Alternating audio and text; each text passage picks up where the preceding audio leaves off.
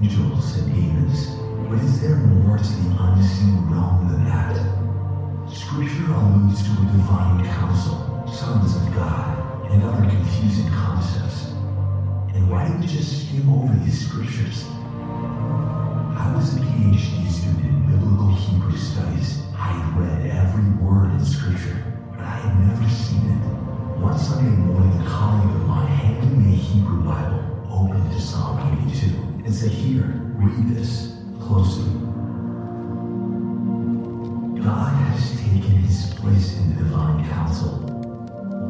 In the midst of the gods, he holds judgment.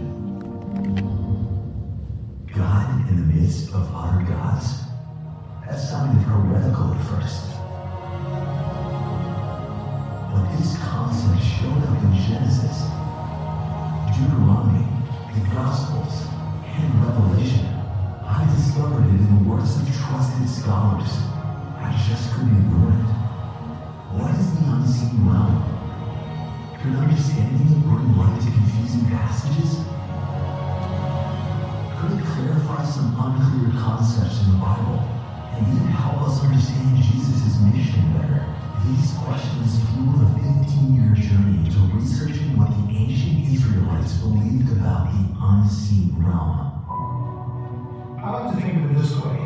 If we had an ancient Israelite sitting with us here in the room, and we asked each other, and we asked that fellow, what does this or that passage mean? How do you read it? What goes off in your head when you read these words?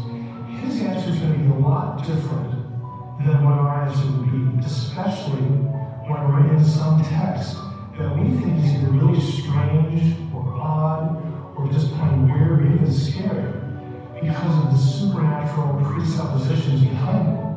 And that's what I want readers to get. Scholars, because of the rationalistic Western mindset, are detached from talking about these things and tend either not to see them or tend to try and play them down or not sure what to do with them. I just think of Exodus chapter 12, verse 12, where on the eve before the death of the firstborn, God announces to Israel, on this night I will have victory over the gods of Egypt. Gods there is being used to refer to the spiritual powers that are supportive of Egypt. They are real.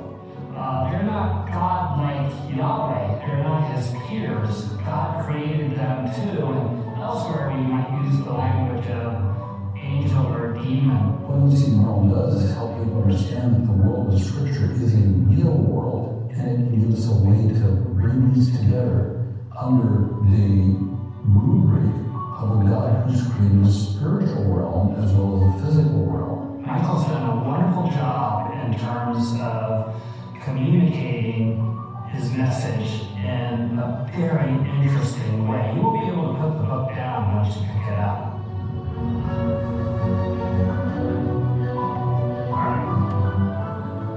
So, if you listen carefully, you were looking at some of the verses that they were selecting. They are making a proposition regarding the spiritual realm and the spiritual reality that often I think we miss because of our secular Western perspective. Right? How do you really believe that there are spiritual beings in this room right now?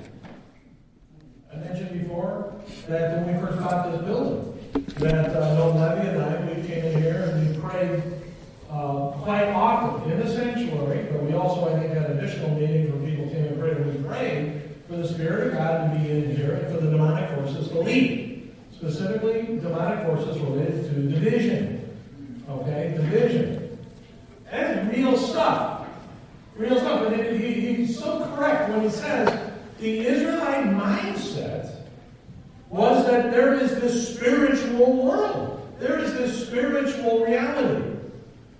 And as I say up there, we live in a reality that is comprised of both physical and spiritual beings, those who submit to God and his authority, and those who have rebelled against him. This is what the Scriptures teach. Do you really believe it? That's what my as a pastor of a large church, big church up in Minnesota. You know, one of the things we talked about was this topic because he's getting a PhD in the occult. He's getting it from a Christian institution, Southern Seminary. And he's been spending a little bit of time, and he's a good, solid guy, so he knows exactly what he's having to deal with. But he's gone into, met with some of the Wiccan leaders. You know, Wicca is Satanism. It's not, what is Satanism? Wicca really is just dealing with the black arts. Earth, wind, fire, water, okay? I mean, but it's all very real. He said something that I was thinking, it was fascinating. He says that witches attend political events simply to be there to pray. They're praying for an outcome. How's your prayer life? You got an active prayer life, according to what my friend said. But he said this, and this is the saddest thing to me. He's a pastor of a big church. He says, the typical Christian is a deist. They don't really believe in prayer. When we pray, we believe that God hears and that God acts. We believe in the power of God. We believe in His sovereignty over this universe. You really believe in the physical and spiritual reality of what is our reality. Yes. We're going to be taking a quick unpack of this, and what I'm going to call the spiritual order. Take out your scriptures and I encourage you to write some notes. We're going to very briefly reflect on who God is. Hopefully that's enough that's been said about God you're familiar with, that there's not a whole lot of new information, but we're going to start with just a simple text from the Hebrew Scriptures, Isaiah 45, found on page 425. So please open your scriptures with me, Isaiah 45, page 425. I'd like everyone to please open their scriptures. We are going to be looking at a lot of text quickly. So I will give you the page numbers. I want you to see it for yourself. Isaiah 45, page 425, including you two in the front pew. Mr. Hicks, you two, all three of you open up the text. Let's see it. Isaiah 45, page 425. And we're going to be starting right at the top. And this first part's going to kind of shock you. Isaiah here is talking about Koresh, Cyrus, king of Persia, at least a good 100 years before he was born. Okay? Isaiah 45, verse 1, it says, Thus says Adonai to his anointed Cyrus, whose right hand I have grasped, to subdue nations before him, to loose the belts of kings, to open doors before him, so that gates may not be shut. I will go before you, and make crooked paths straight. I will shatter bronze doors and cut through iron bars. I will give you treasures of darkness and hidden ridges of secret, so you may know that I am Adonai, the God of Israel, who calls you by your name.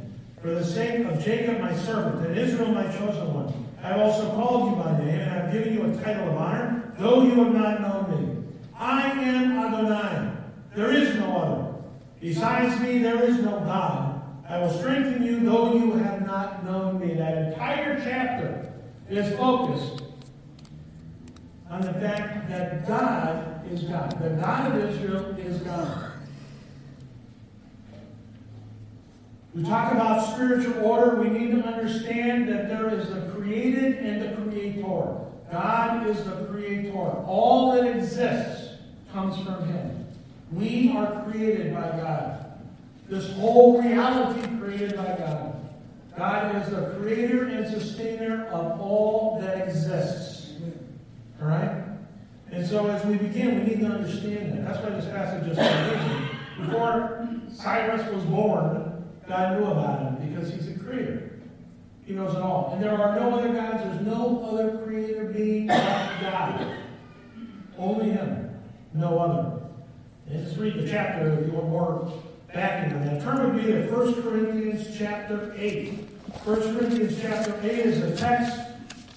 1 Corinthians chapter 8, verses 4 through 6. Let's read this together. 1 Corinthians chapter 8, page 1093.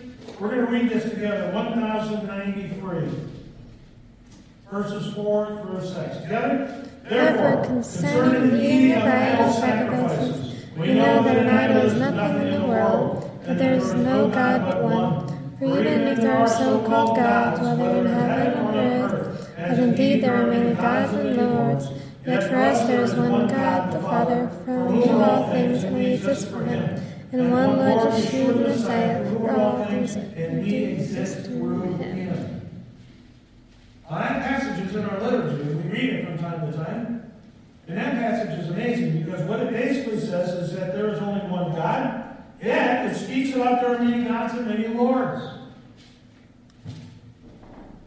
You know, and this is what the little hint was, you know there are all kinds of passages that talk about the fact that there are many gods. But we just talked about the fact that there is only one God.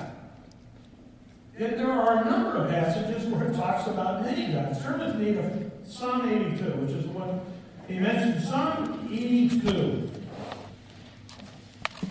page 664. Psalm 82, page 664.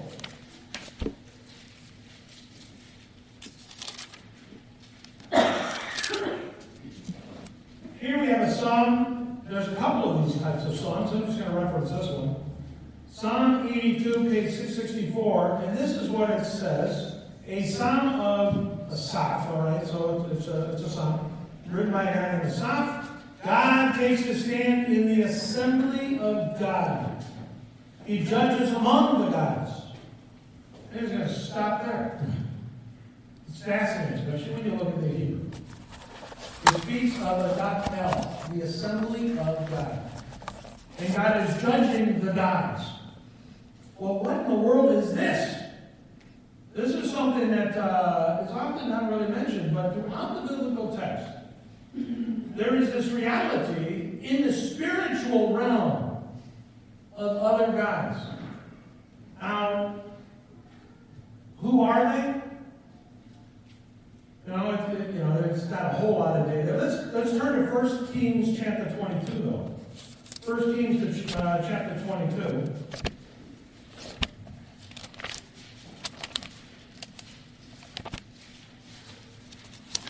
We don't know much about them specifically.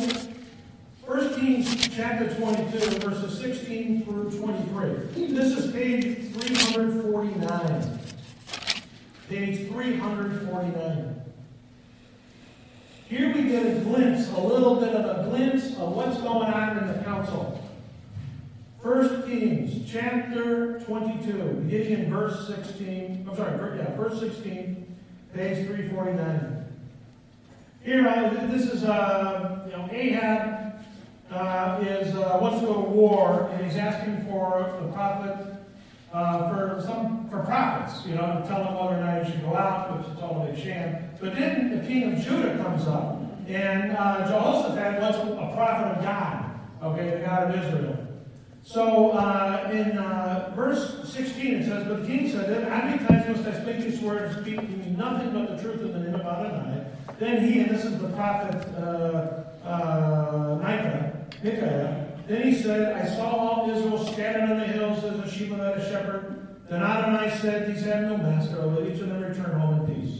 And the king of Israel said to Jehoshaphat, didn't I tell you that he wouldn't prophesy good concerning me, only evil? Micaiah then continued, therefore hear the word of Adonai. I saw Adonai sitting on his throne, with all the hosts of heaven standing by him on his right hand and on his left. Then Adonai said, who will entice Ahab to go up and fall on remote Gilead? One suggested this and another that, until a certain spirit, Ruach, came forward and stood before Adonai and said, I will entice him. So Adonai asked him, how? And he said, I will go and be a deceiving spirit in the mouth of all his prophets. Then he said, and that's God, you shall entice him, you shall prevail also, go and do so.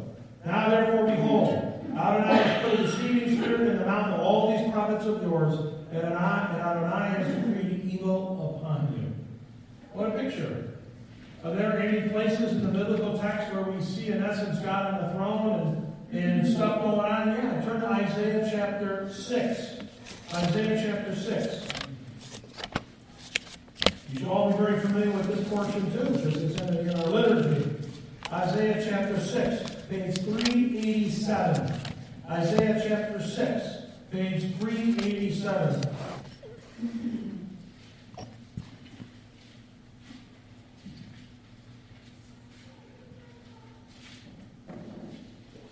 This text is written really as an encouragement to the people, because the people are under a lot of duress, a lot of stress with invasion and opposition. Chapter 6 of Isaiah, page 387, verse 1. In the year of King Uzziah's death, I saw Adonai sitting on a throne, high and lifted up, and the train of his robe filled the temple. Seraphim were standing above him. Each had 6 wings. With 2 he covered his face, and with 2 he covered his feet, and with 2 he flew. One called out to another and said, Holy, holy, holy is Adonai Tzebaoth. The whole earth is full of his glory. Then the posts of the door trembled at the voice of those who called, and the house was filled with smoke. Then I said, Woe to me, for I am ruined. For I am a man of unclean lips, and I am dwelling among a people of unclean lips. For my eyes have seen the King, Adonai Tzebaoth. Then one of the seraphim flew to me with a glowing coal in his hand, which he had taken with tongs from the altar. He touched my mouth with it and said, Behold, this has touched your lips. Your iniquity is taken away, and your sins atoned for. What a picture. Speaks of a physicality, but a spiritual physicality. You know, most people look at this and they assume the whole thing is not to be taken literally. Except for the scene pops up again and again and again. I want to go to one more text, Job chapter 1. Job chapter 1. Job chapter 1, page 730. Job chapter 1, page 730.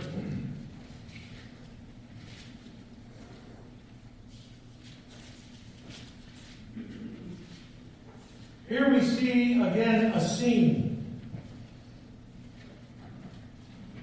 Beginning in verse 6, 730, Job chapter 1, it says, One day the sons of God, the Bnei Elohim, came to present themselves before Adonai, and Hasatan, the Satan, also came with them. Adonai said to the Satan, Where do you come from? The Satan responded to Adonai and said, From roaming the earth and from walking on it. So what's going with you? I've just been wandering around. That's literally what he's saying. Adonai said to the Satan, Did you notice my servant Job? There's no one like him on earth, a blameless and upright man who fears God and spurns evil. Then the Satan responded to Adonai, saying, Does Job fear God for nothing? What a positive, nice fellow. Have you not made a hedge around him, his household, and everything he has? You have blessed the work of his hands, and his possessions have increased in the land. But now stretch out your hand and strike everything that he has, and he will certainly curse you to your face. Then Adonai said to the Satan, Everything he has is in your hand, and you do not extend your hand against him. So the Satan departed from the presence of Adonai.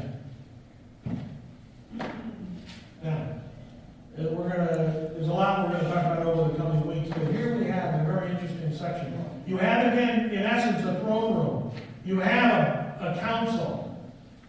And Satan, or the adversary, Satan, comes in to report.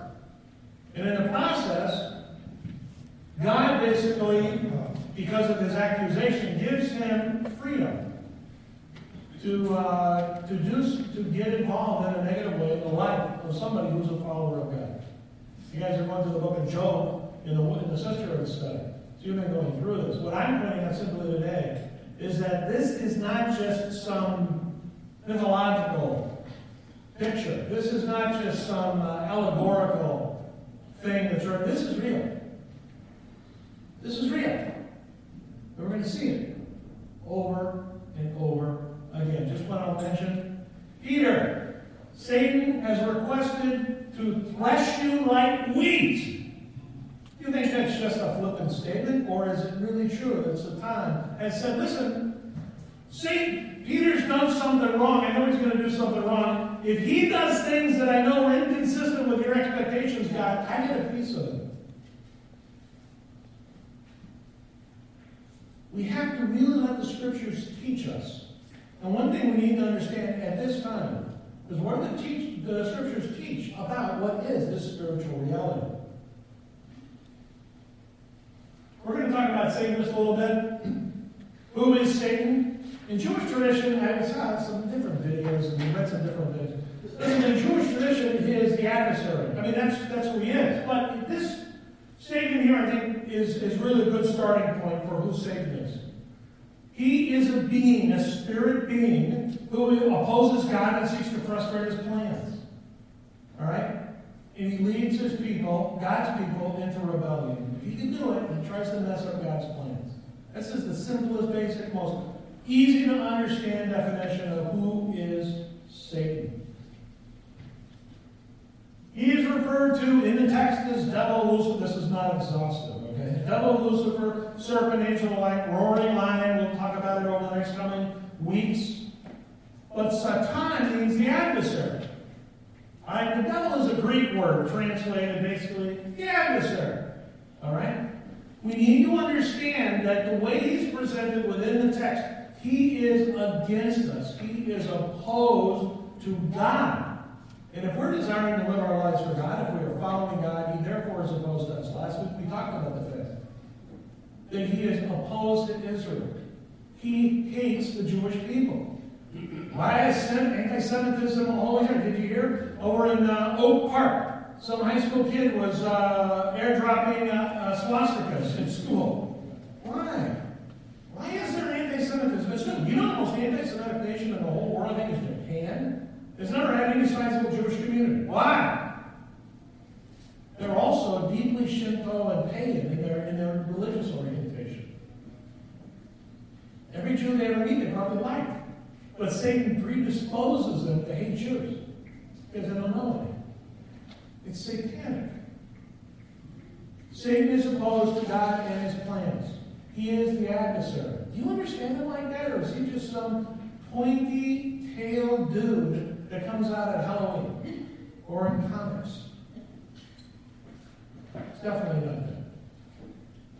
Definitely, he's an angel of light. He's a cherub. No, he is a high official in God's council. Because there's some separation, some hierarchy, which I'm not going to go into here. And he rebelled. Thank you, Lord. I'm going to stay with that slide for a moment. I want you to look at some text. Turn with me to Isaiah chapter 14. Isaiah chapter 14. We're going back to that. Isaiah 14.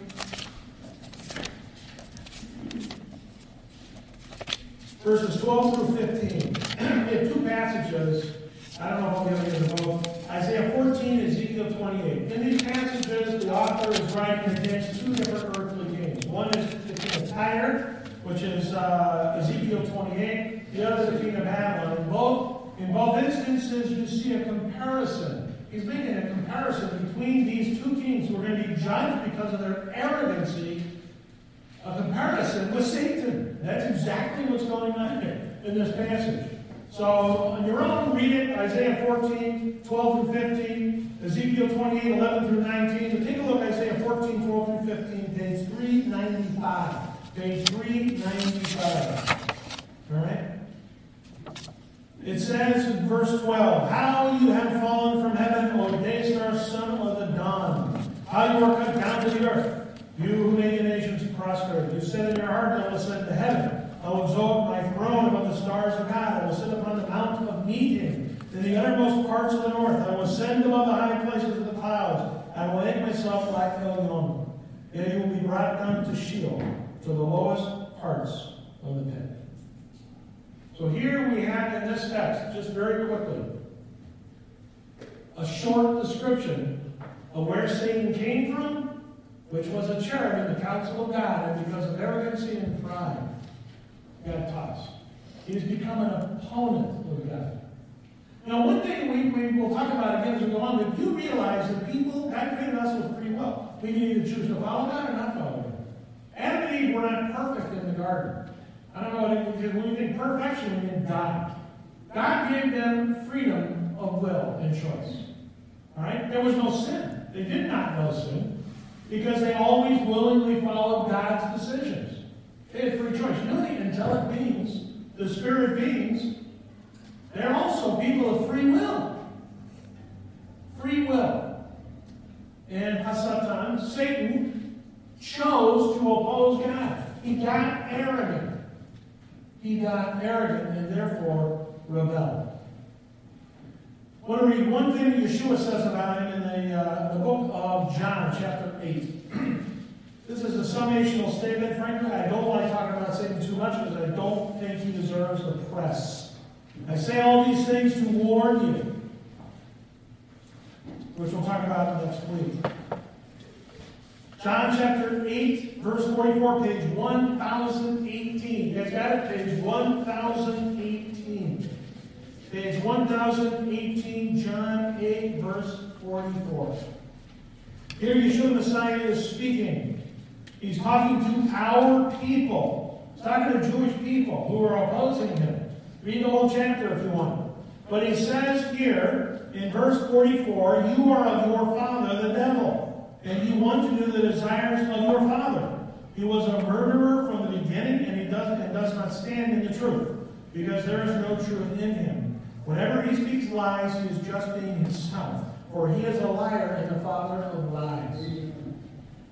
This is who Hasatan is. Murderer. Now, one way of understanding that is because of his influence and his opposition to God, he leads to the death of people. You know, did God intend for us to die as human beings? It doesn't seem to be the case, but because sin came into the world, death came into the world, Romans talks about that, therefore he's the father of death, because he messed it all up in the garden.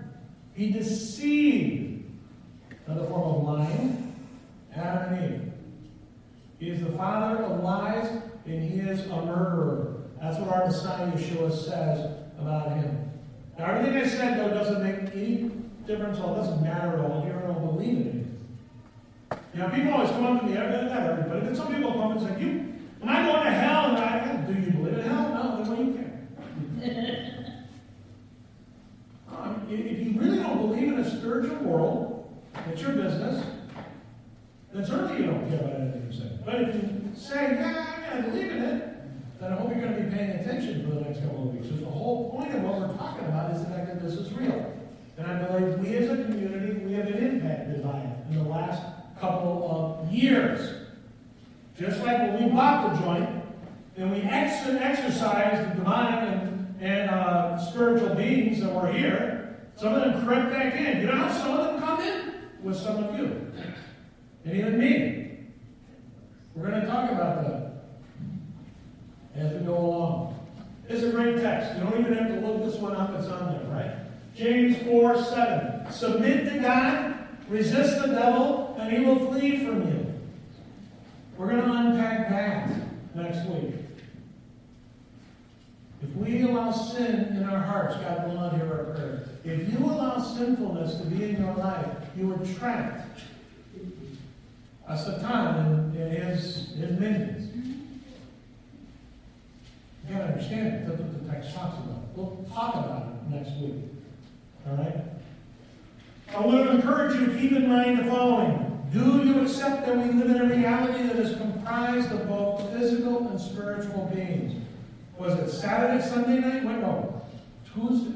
It happens too often. This killing that took place in Thousand Oaks.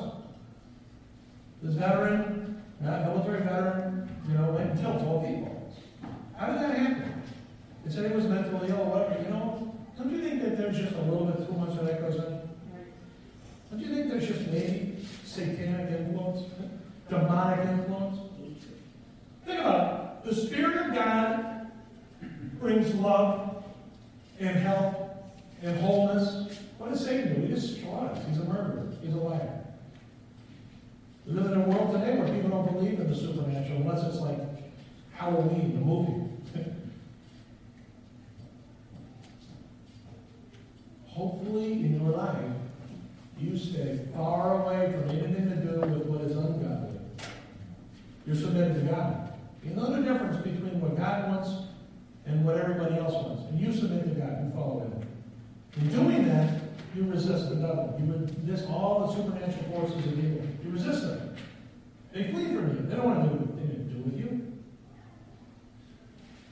That's what I encourage you to consider. That's what I encourage you to consider. But if you don't accept that this reality exists, you're setting yourself up for trouble. And the last statement here, do you understand that in spiritual warfare there can be no neutrality? Neutrality basically means, I believe in God, but I don't take it all that seriously. I think anybody particularly mad at me that Halloween is an act of neutrality. Don't have anything to do with it. You know, watching horror films, it's an act of neutrality. There's nothing God-honoring about seeing some psychopath chop people up into little pieces. How's that God-honoring? We have to think differently. The world in which we live is getting more and more messed up. And you know what? It's demonic. It's a spiritual war going on. Are you on God's side? Because if you're not on God's side, there actually is no neutrality. You're actually on the wrong side. Keep that in mind. Questions, talk to me afterwards. Let's close in a word of prayer as we conclude with a couple of songs very fitting for what we talked about this morning. God, we thank you for the fact that you are God, that there is no one. You created all things. You've given all your creation the freedom to choose. God, we recognize that not all your creation chooses to follow you. We ourselves do. This morning, God, I know I want to follow you with all my heart, mind, and soul. I don't want to turn to the right or the left. I want to stay on your path. God, help us all to have that commitment for you. Help us all to be committed to you above and beyond all.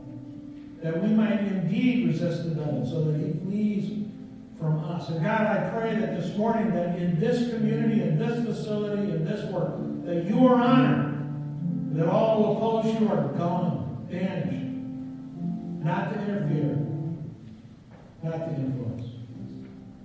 We thank you for your kingship over our lives and over this place. We proclaim it this morning in Yeshua's name.